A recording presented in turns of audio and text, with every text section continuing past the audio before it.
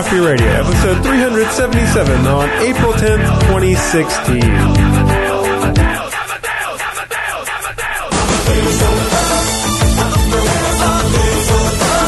And welcome to Craft Beer Radio. This is the number one song 30 years ago? Yes. All right. And now it's going to be stuck in your head the rest of the day. So here we are, going to put on our lab coats, get our microscopes out, and start taking a look at these beers. Welcome to Craft Beer Radio. My name is Greg Weiss. Jeff Barrett. And we have for you some beers from all around. Let's do this ESB. Okay, so we're going to start with Sam Adams sent us their Session Ale. And the reason why it struck our eye is because it's an ESB. Extra Special Bitter. Now, we always like to try them and see how much they, how close they get to what we like, which is an ESB that is... So to me, an ESB is the opposite of a pale, like the mirror image of a pale ale, I suppose. It has more, like where a pale ale has, it's a very balanced beer that's more hop forward than malt. Right. An ESB is a balanced beer that's more malt forward than hopped. Yeah, I think that's a good way to describe it. I remember when I was first getting into beer, like, extra special bitter. Yeah, bitter, yes, that's what I want. Yeah. And then, we tried a few, and remember having Fuller's on the show, and we were really, blown away, at how good Fuller's was when we were comparing, that's the big English brand. It's not going to be as good as the craft ones. It was one of those, Hoegaarden. Mm-hmm. It's one of those big brands that is good.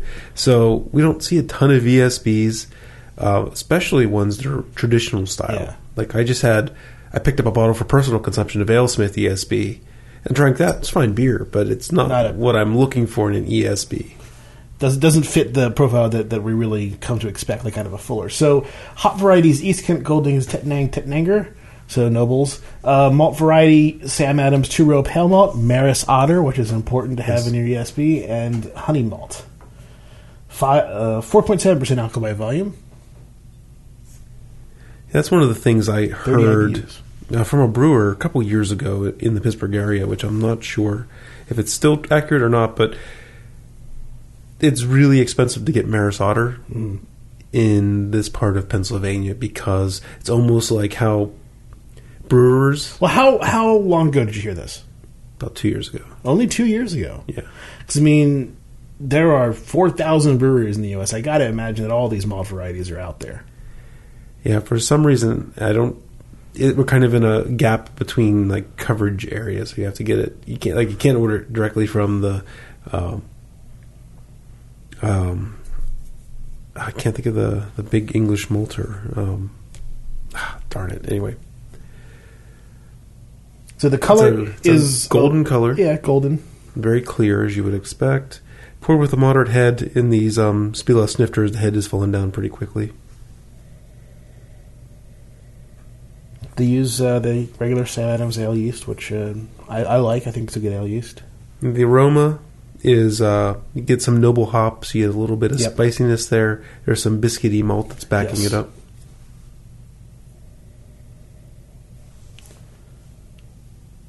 So you're getting something that's kind of like a sweet roll or something like that. I like the spicy hop note on there, the noble stuff. You can really detect that.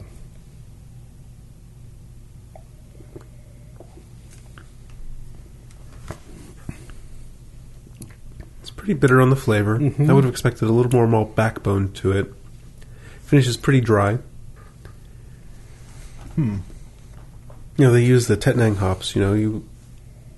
I don't think that's completely off base, but you would expect something Fuggles or East Kent Goldings would be a bigger component in a ESB. Well, East Kent Goldings was number one. Oh, was it? Oh, I thought, okay. I'm sorry. I misheard what you said. So it kind of reminds me of the malt that's coming to mind is Bagel for some reason. It's kind of a sweet malt, but there's a little bit of there's a lot of sort of bitterness coming up. It's more bitter than I would expect. So maybe they're reading into the whole bitter line a lot, or they're playing that up for an American audience. I'm not sure. It's not like a Fuller's. Not what I remember a Fuller's being. Right. Yeah, I remember the ESBs that I'm looking for have more malt character than this. More balance. This one is definitely on the drier, bitter, hoppy side of the fence, and it does. I'm tasting mostly the noble type flavors in the hops, more spicy, a little bit straw-like, and not really the earthy, grassy, flavors of Huggles or EKGs. I like the honey malt in there. I think is giving it some extra sweetness. I'm a fan of the flavor. It's just it strikes me as weirdly, like you said, a little more bitter than maybe the malt has enough to get through. I feel like I expect a little bit more sweetness to come out of it. But I'm actually liking sort of what lays on my tongue when it's finished. Mm-hmm. Thomas Fawcett is the maltster I was trying to think of. He's like, they're the maltsters for Maris Otter, more or less. It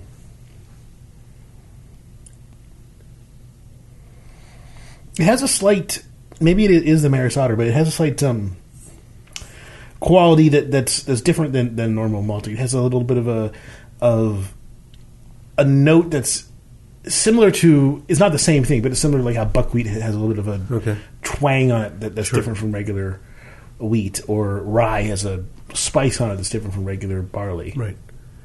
As I'm drinking this, it's starting to taste more and more like a session IPA. Mm-hmm. With the low malt character.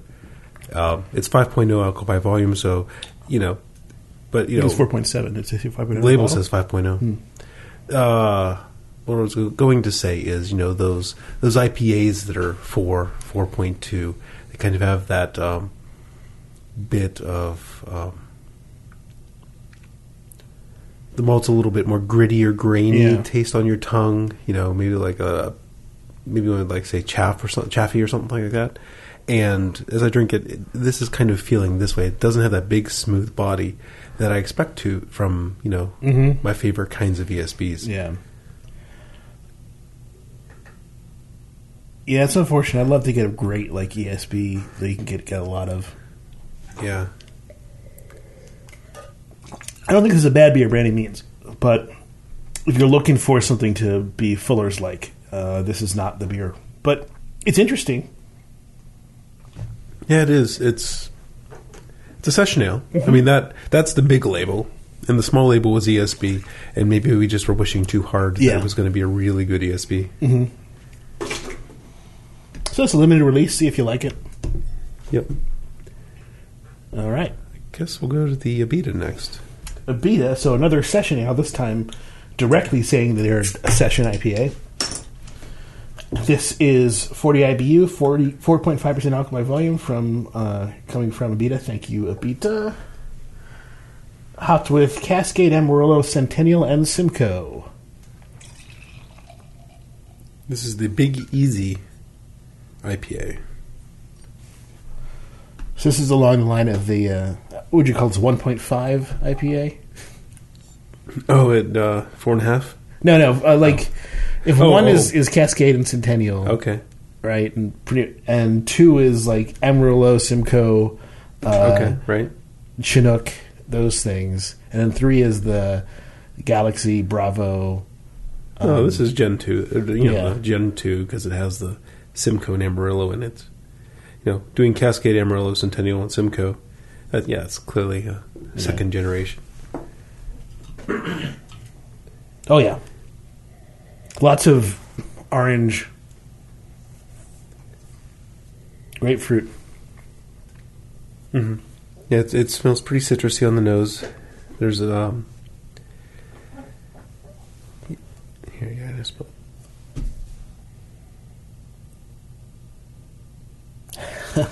It's getting more orangey as I smell it. Yeah. Now it's warming up a little bit. It's really putting out big orange flavors, aromas. I mean.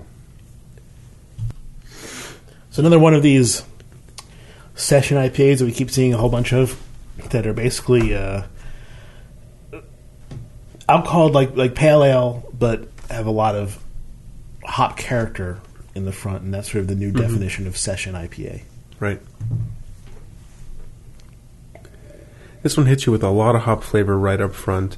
It almost has almost like that when you get that like hop candy type sweetness. Yeah, it's almost there, but then the bitterness kind of drags it back away from that hop candy type flavor.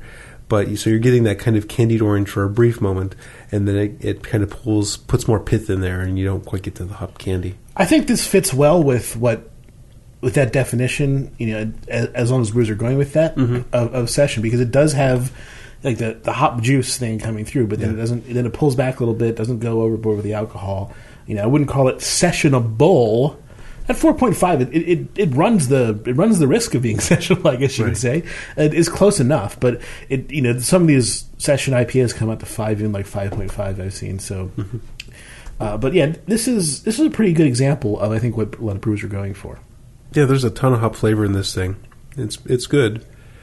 I think some of that Amarillo is coming through, and it's well done. It's not coming across catty or anything like that, but it's kind of giving a little bit of, how do I want to say? Well, it's giving a little bit kind of like a chalkiness or something like that. Maybe. I think it's giving a little bit of dimensionality to the grapefruit. It doesn't from the Centennial, so it doesn't like go full on pith. Right. So it gives it a little bit of these pine notes, just to make it so you don't go just to full pithy stuff. Okay. I think it's being used well here, the Amarillo and the Simcoe. Mm-hmm. It's not anywhere near dank or sulfury, oniony. No, I'd love to see like Mosaic and Galaxy being used in one of these. You can't use it in every beer. Or can you? Can you? They don't make enough to use it in every Probably beer. Probably not. But that was when I was... They are tasty hops. I was talking to people when I was away in Tucson about beer, and this new sort of wave of IPAs comes up a lot when I talk about it, because there's two types. Well, there's... Generally, when I talk about IPAs, you get one of two reactions. One is somebody's like, oh, I just don't like IPAs at all. And the other is, oh, I love big hoppy beers. And so you and I are coming from a whole third direction, which is... Well, when I was doing those beer things for work, right, the kind of IPA I tried to put in the tasting flight was the Gen 3 IPA. And the way I described it, and I probably told you this, I probably told all the listeners this, but it's not as apparently bitter as you think, as the people those type 1 people, right, who don't like IPAs, don't like bitter beer. These beers aren't as apparently bitter. An IBU is not an IBU in that case, and then these great tropical flavors are coming through. So that's, if you're doing a tasting flight for a bunch of non-beer people or just beer newbies, I think that's a surefire. If you can find one of those Mosaic type IPAs, that's the way to go. But there's a class of people, they're in that number one, right? The people who don't like hop beers, that are what we were a couple of years ago. They're past, and what we kind of are. They're past that hoppy stage. It's not that they don't like beer. It's just they're past that hoppy stage of beer, and then they're like, well, I've had all these IPAs, and they all kind of taste the same. And it's like, well, yes, but now people are doing really great new things with hops, and the IPA style is really getting revitalized. So you can look and you can find these great IPAs with these great new hop varieties. Right. Yeah, I'm actually tasting the Amarillo much more strongly in here, and it's coming across... I can't think of a food that really is how I wanted to describe it, though. There's maybe a touch of some kind of bitter green, like a Swiss chard or something like that. It's not the majority of the flavor. I'm just working on a bit of nuance here. Well, I mean, that would make sense. So they are a sulfury hop, and those bitter greens have that sulfur bite. So that makes sense. There's something a little more. And the blend is. So Swiss chard's like way too bitter for me, but it's part of that. Sweeten that up a little bit, and then bring in a little bit of, I don't know, some kind of flower petal or something like that. Maybe dandelion, touch of dandelion or something like that. Dandelion greens, maybe. That might be it. That was the Abita Big Easy IPA. The first two beers were provided by the breweries. What's next? What do you do? What do we do next? I think we have to go to the Russian River next. So this is a wild ale. But yeah, bourbon okay. And the thing is, it's probably not like that pink drank that was like the most sour thing ever, right? I mean, that was a bad flight order a couple shows ago. I can't imagine this beer's going to be that sour. So this is I picked this up when I went to Russian River. This is Sonoma Pride Downhauer. So Sonoma Pride is a side project of Natalie and Vinny Cilurzo. Cilurzo. Cilurzo. I think I would think I could normally say it, but now that you've tainted me, Cilurzo. That sounds about right. They named Downhauer after Florian Downhauer, one of the most significant people to ever cross paths with the hop growing industry. There's a whole stuff you can read on SonomaPride.com if you want to. 6.6% alcohol by volume. It's a copper-colored, well-hopped, domesticated wild ale, but not an IPA. It's a domesticated wild ale. Okay. So, wild ale, but restrained is what I'm... Yeah, hearing. I mean... Vinny, he's been making beers with bugs for years, right? Yeah. So, I mean, all of his favorite strains, he's domesticated. It's not like he's doing a cool ship in the backyard for, he probably does on occasion, but not all the beers. So it says they use Brett yeast in bottle conditioning process, so that's bottle conditioned with Brett, right? Yeah, so the color is copper. There is a sort of wifty head, which the way it sort of has a bit of bubbly quality on one side and no quality on the other gives me an idea that there's bread in there just from looking at it. But that could be other things responsible for that. I haven't even smelled it yet. But it does smell like bread. It doesn't smell like huge Brett, though. No, but there's a minor Brett. The hops are still coming through. The hops are kind of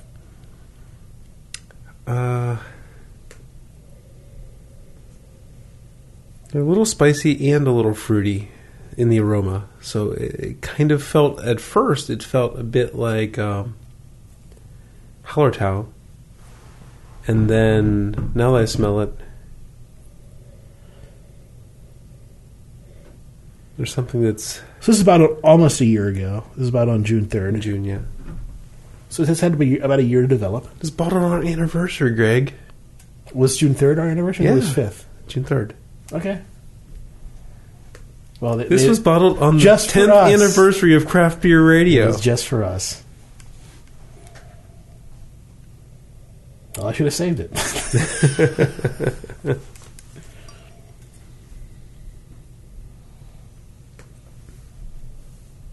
Smells good. Smells. There's a little bit of Brett. The malt's coming through. It's kind of... There's actually a fair amount of sweetness on the malt, but a little bit... a little bit of wheat or like a wheat cracker or something like that. But then the hops, I'm still trying to figure it out because I still I'm getting pulled in two directions. The aroma smells a bit Hallertau and a little bit spicy, but not quite Zott spicy. But then there's something that's kind of almost like cherry or something like that, like a fruit. I don't love cherry, but it's not any of the fruits that we normally use that I can think of as adjectives. It's not mango passion fruit. It's not citrusy. It's not...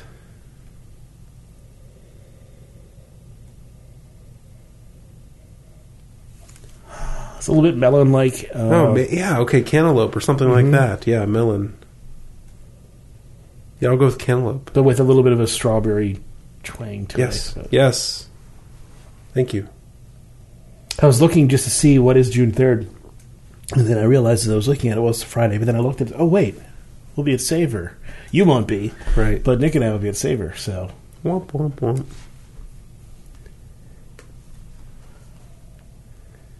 Yeah, Jeff has things to do. Jeff has family obligations. Yeah, kids are only little ones. So.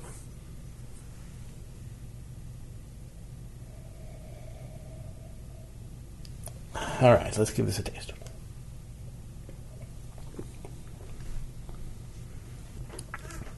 Very nice. Overall impression, it tastes like a Belgio IPA, like a Houblon Chouffe or something like that. The hops kind of, in the flavor, have a little bit more of a musty taste to them, and there's a fair amount of... The Brett's not the big part of the character. No. There is other Belgian-type esters coming off of... I see what they're saying by domesticated wild ale. I mean, they take the features of a wild ale. They can go crazy, and they're really reined in. So you get a lot of this kind of... A lot of these fruity stuff, a lot of slightly, Brett, a little bit of leatheriness, but not like a whole lot, but just enough to broaden the bouquet of the beer a little bit. And give basically a pale ale that has a lot more coming from the yeast than you're used to. So instead of just getting a sort of baseline sweetness or sort of baseline fruitiness, you're getting a lot of these extra, this like potpourri-ish stuff that's really coming from the yeast. Yeah. Where that normally is not where a lot of the character of an ale is coming from. Yeah, I mean, to me, if I was tasting this blind, I would think that I would peg this in the Belgian IPA type category. The hops are there. They're a little bit musty. And the reason why is because a Belgian IPA uses a Belgian yeast, and you get more fruity stuff. Yes. So it makes sense. And also, they don't make the hops sparkle, right? They kind of muddy them a bit, and it's not... I don't want to make that sound like it's always a bad thing, but you're not going to get, like Headhunter or, super bright, sparkly hops with Belgian yeast. They're at odds with each other. They just do different things to the hops, and that's kind of what's happening here. But it's a very elegant. I mean, I would say elegant. Elegant is a good. There's a lot of nuance there, like you said, bits of potpourri here and there, and you can get I'm getting some it almost seems like I'm eating like a muffin or a roll, and there's little spots of extra sweet stuff. I'm getting these things on my tongue where oh, that's really sweet, but the rest of the beer has more bitterness to it. It almost seems like it's isolated in spots. It's a very interesting beer. It's not a great drinker. It's more of a explorer, sip and explore. Yeah. So it's not like... I wouldn't recommend the level I would like Blind Pig, where that was awesome. Right. But it is very, very good and has a lot of quality to it that you can really enjoy and sink your teeth into and explore. So I like that. I do too. That was the Sonoma Pride Dauenhauer. So hey, do you want to help out the show? Yeah, I want to help out the show. Well, I got a great way to do it. How's that? You can, you can send money directly to us, I suppose. That would work. There's PayPal send links. Us cash. There's PayPal links on our website. That's the easy way to send money. But, I mean, we don't expect you to do that. We totally understand. But you got to buy stuff, right? You have to. Buyers got to buy stuff. That's what you do. And if you're anything like me, you buy all the stuff you can on Amazon. It's cheap. It gets right to you.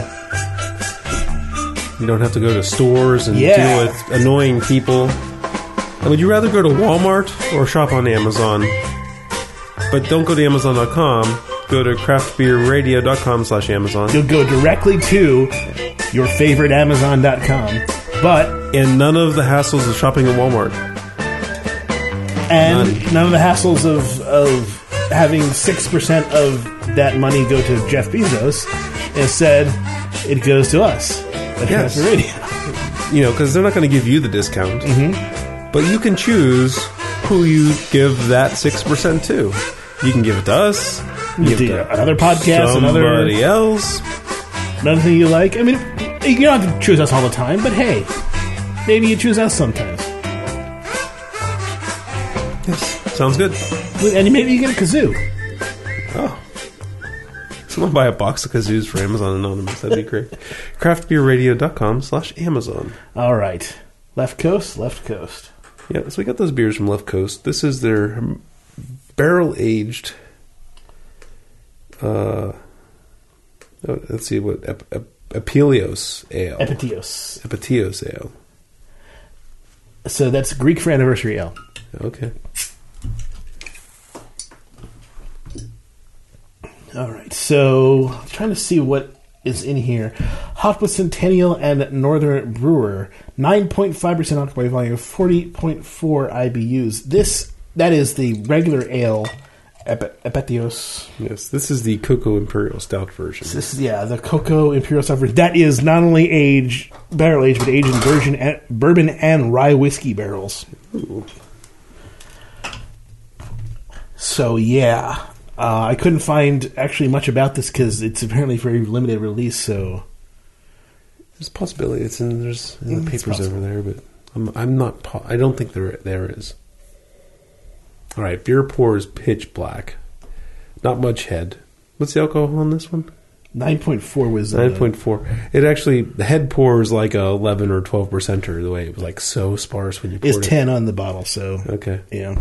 And there's a lot of that whiskey coming through the aroma. Yeah. It smells like the barrel wasn't quite empty when they put the beer in.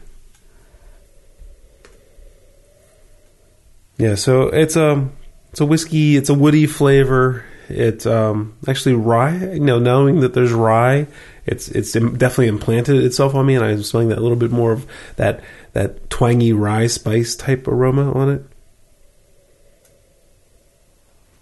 I'm kind of very much getting the alcohol from the barrel, and that's essentially what I'm getting. I'm looking for the beer underneath it, and I'm getting maybe a little bit of smokiness, but I can't tell whether that's from the barrel or not. Okay, I'm getting notes of cocoa. If you like, they're fleeting right now with all the barrel character, but every once in a while I'll get this really nice whiff of. It almost smells like like a melted chocolate. Where it's up in the air, and really, really volatile. The fact that they call it a cocoa imperial stout makes me think they might have cocoa as an adjunct, but I don't know. That's not necessarily the case. Oh, I would have assumed absolutely. Let's see. On the back, yes, brew with cocoa nibs, pours black and deep brown. Head. Full body, blah, blah, blah, blah, blah. I'm starting to get a little bit of the cocoa in the aroma. As that big whiskey is volatilizing away. Mm-hmm. Yeah.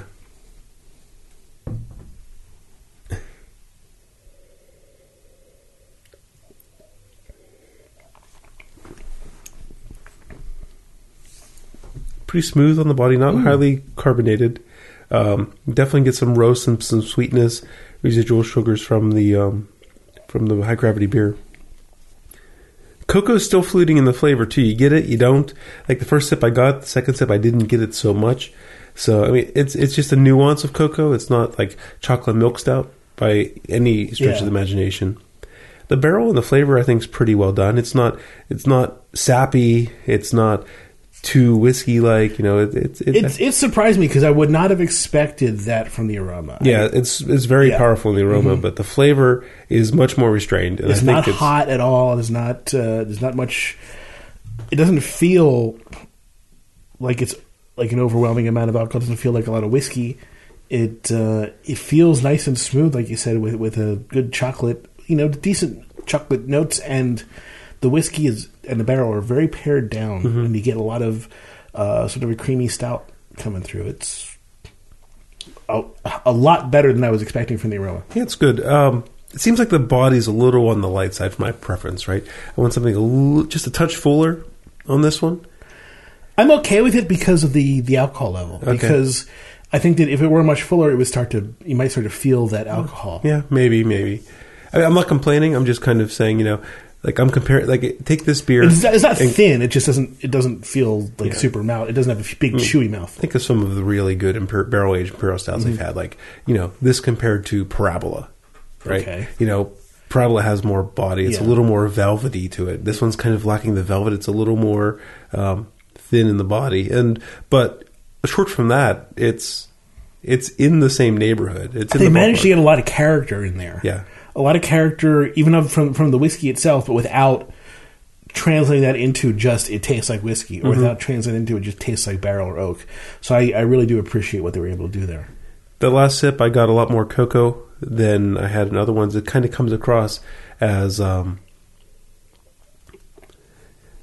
a good hot chocolate, that is cooled down, where you're getting a really intense kind of nib type flavor to it, not too much of the sugar and, milk chocolate type flavors. I took a nice big sip and I got a lot of nice sweetness out of that. A lot of good oak barrel that doesn't overwhelm me with oakiness. So I really like the barrel, how it was applied in the flavor. It's not too sappy. It doesn't taste like oak sap. It's not too ashy. It's not too boozy. It really pulls in a lot of the good characters from the oak. And the rye, I think the rye is really apparent in those flavors. It's a little bit more of that, I always have a hard time describing rye. I'm going to kind of take a play out of your book where you tape out shapes and colors and stuff. I'm going to talk about a chord, right? Where to me, rye is more of a minor chord. There's a flat note, in there. Like it's a wah instead of a wah, and I kind of get that kind of minor chord from the rye. I know that's not a flavor thing. But no, it's fine. It's however you perceive it. I'm not as experienced with rye whiskey, so I don't know if I can say exactly what it is. To me, it's a slightly more woody character than other whiskeys. Yeah, I think that's so. Corn is pretty sweet grain, right? And a lot of the bourbon stuff is corn whiskey. If you're going to replace that with a rye grain, and really only experience is going to give you that. And I'm not really well experienced with rye whiskeys. But, we had that rye barrel from Stone, the double bastard in the rye. And, now I feel like I'm starting to get a handle on rye barrels a little bit better, as of recently. All right, we move on to the last beer of the night. This is a little treat you found out in San Francisco. Yeah, this is really interesting. So, we've had this beer before, Not this beer. Not precisely this beer. We've had Adam before from Hair of the Dog. A couple times. Yeah. Oh, we love Adam the times we've had it. It's been amazing. So this is Adam brewed in Belgium by Brouwerie de Molen, but by the Hair of the Dog guys, I think. Brewed in the Netherlands. Yeah. Not Belgium. In the Netherlands. Sorry. So this is what their labels look like. All their labels look like this. They're just basically... The de Molen ones? Yeah. I was telling Greg before we started, I'm like, this is a guy that is, knows that there's demand for his product, It's a white label. Sure, they used a font. It's not just Arial. But it's like, this is going to sell out in hours. Graphic designers, unnecessary. So Adam is essentially, it's an old ale, basically. It's one of Hair of the Dog's, I think the first beer they produced. And 10% alcohol, around 50 IBUs. It's one of the first old ales I remember having, and it was, wow, it blew me away. This is very dark, has about a finger's worth of head. 10% alcohol volume. Beer pours moderately cloudy. I probably could have been a little bit more careful decanting it, but I really didn't want to leave too much beer in the bottle. I wanted to drink it. Smoky in the aroma. That, at least with the flight coming off of those other beers. This one smells really kind of like a beechwood smoke or something along those lines. Something like that. That's a good call. A little. There are some esters in there, though. There's something that's like when I really put my nose in and kind of closed off with my hand, I got something that was a little bit floral. There's something a little sassafras-like in there. Sassafras? Okay. I was, not that I'm an expert in banana blossoms, like the flowers prior to banana, but for some reason I smelled and they kind of popped into my head like banana blossoms for some reason. I'm not saying you're wrong, because I mean, when you say that, I can smell very early banana, right? Yeah. Just like, yeah. So, but I think blossom because I was getting something that was a little bit polleny as well, Yeah. right? And so it's what I think, what I would imagine banana blossoms smell like. what do you hope? I guess what do you hope Yes, banana hope. blossoms smell like. Time to become an expert in banana blossoms.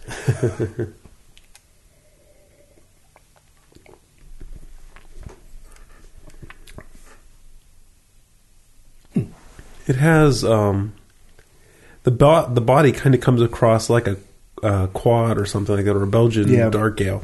It has kind of a malty up front, kind of like a bread crustiness, but then it doesn't have that big sweetness I was expecting. It kind of is a little bit drier throughout. Yeah. I was expecting a lot more fruitiness too, and again, really some smoky, some cinnamon, maybe a little nutmeg, and not a lot of sweetness that I expect from old ales. Right. Like, the thing it's brewed from a Danish brewery close to Belgium. I'm pretty sure this is practically a Belgian brewery, and the water there versus the water in Portland, will affect hop, interpret, how it's percepted, and then other things as well. So this definitely feels like it was made in Belgium, or you're, nearby, near Belgium. It has that kind of quadruple. It doesn't have the sweetness of a quadruple, but if you're just looking at like how the malts in a quadruple come across, without the candy sugar, just the malty part. So you think it's really a water thing? You think the water gave it that kind of... It might be equipment thing. It might be a process thing. It might be a water thing. But it's interesting. It'd be great to have, if we knew we could get the same atom made with the same ingredient, or maybe not even the same ingredients, but the same basic ingredients, and like from Portland and from Netherlands, right? And kind of compare, we're working off of really old memories, about Adam. But I mean, this really does come across to me like a Belgian strong dark or something like that. I agree.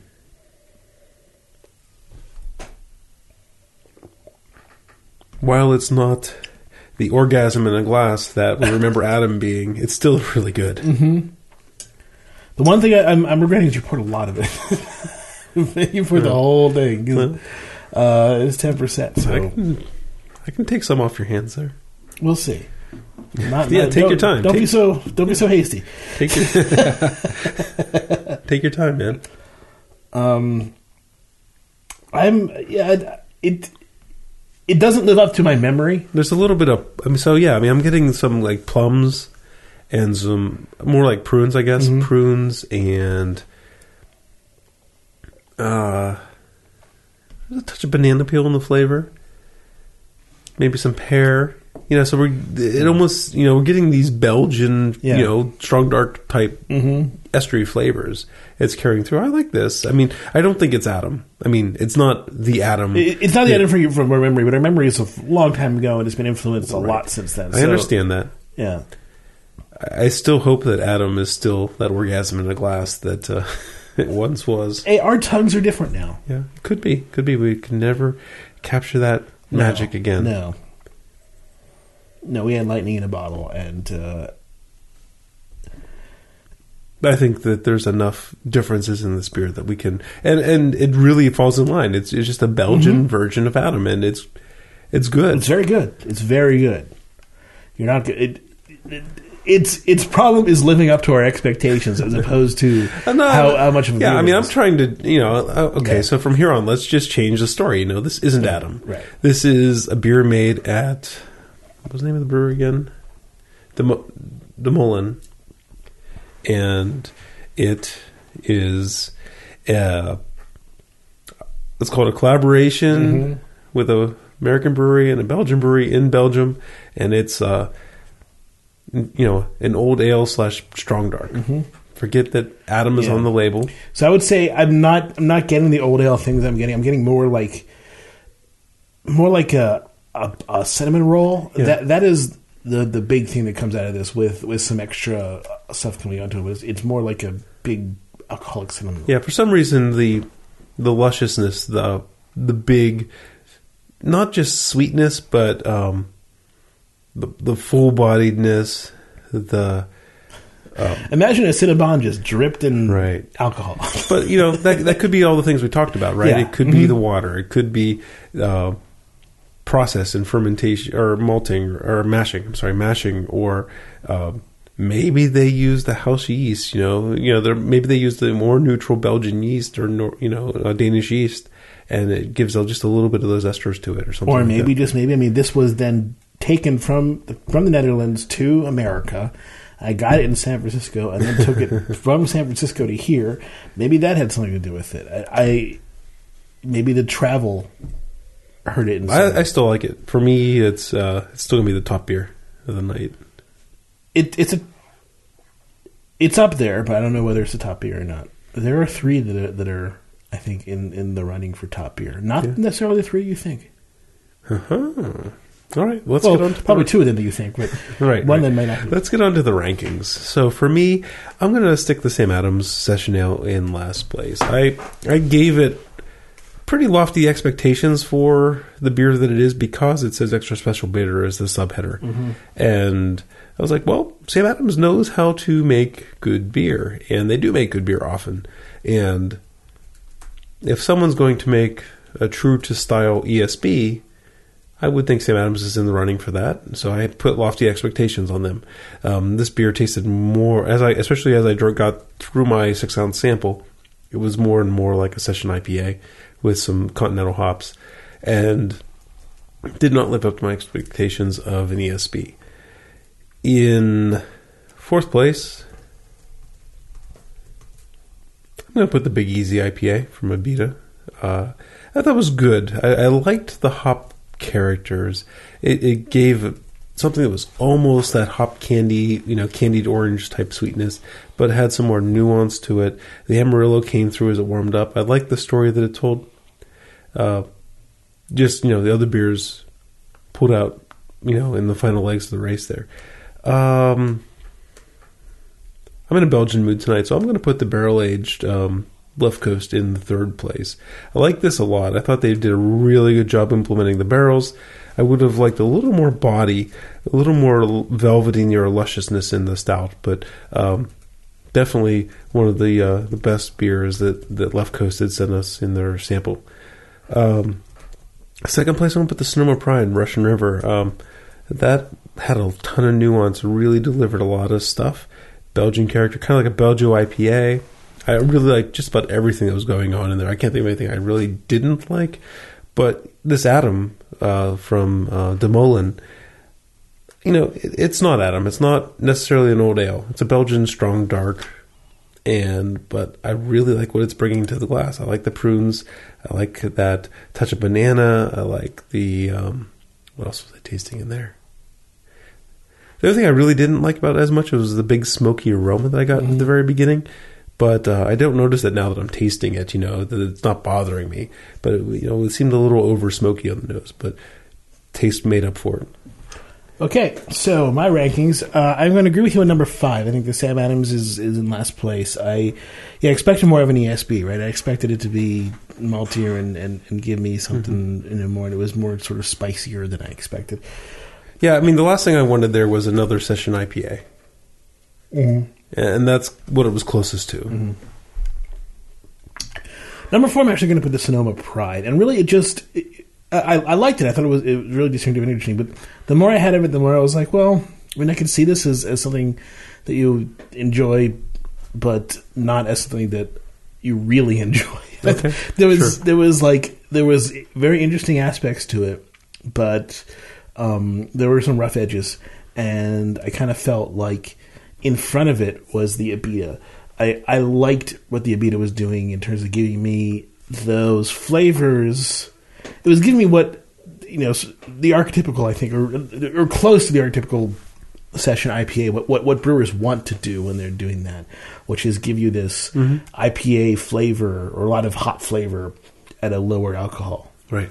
So I think that was really enjoyable. I think it was well done. I'm going to put the Hair of the Dog in second place. And the reason I'm doing that is because it wasn't just competing against the beers that were here. It was competing against the memory. And, I mean, it really was. Right. No, I hear what you're saying. And it didn't live up to the memory. It Does anything ever, though? Sometimes. Sometimes are better. Yeah. And it's... Well, I per se, Back to the Future lived up to my memory of Back to the Future. So. And so... the memory is from an earlier time when I didn't have nearly as much experience with beers as I have now. I don't know whether that beer that I had would taste the same, would taste like I remember it. But still, this didn't eclipse what I felt I was getting from the Left Coast, which again had an issue with its aroma. But as you said, so did the Hair of the Dog. Mm-hmm. But the flavor from the Left Coast I thought was great. I really did think it came through with exactly what it was going for.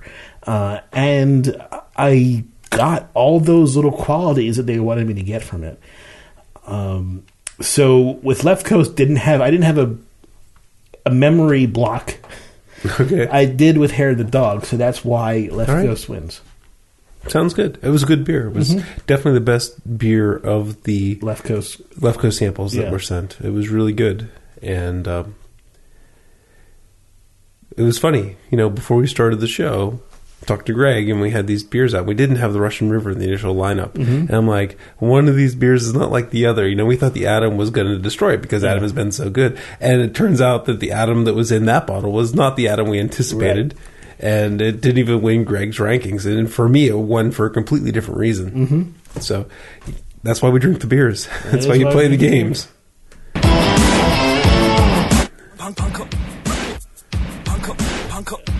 This is a weird song. Wow. Yeah. So if you want to rock Craft Beer Radio, you can rock us via Twitter at Craft Beer Radio, at Jeff Bear, at CBR Greg. I guess, what is this? Salzburg, January 27th. Wolfgang Amadeus is born. This is the original single version that I'm playing. So. Yeah, there was this part in there, a little history lesson. I remember this. 1773. He writes his first piano concerto. Yeah. Come on, Falco wants to make you smart and appreciate whatever they got paid big bucks to make a musical advertisement for the movie.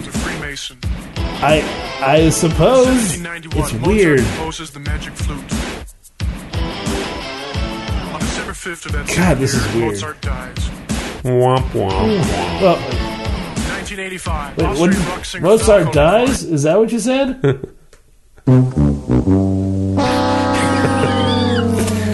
Craft Beer Radio is released under the Creative Commons license. You can visit craftbeerradio.com for more information. Rocking Amadeus is not released under the Creative Commons license. No. So, But this is criticism. Yes, there we go. Email, Twitter. Thanks for listening. We love you all. And tune in again next week. See ya.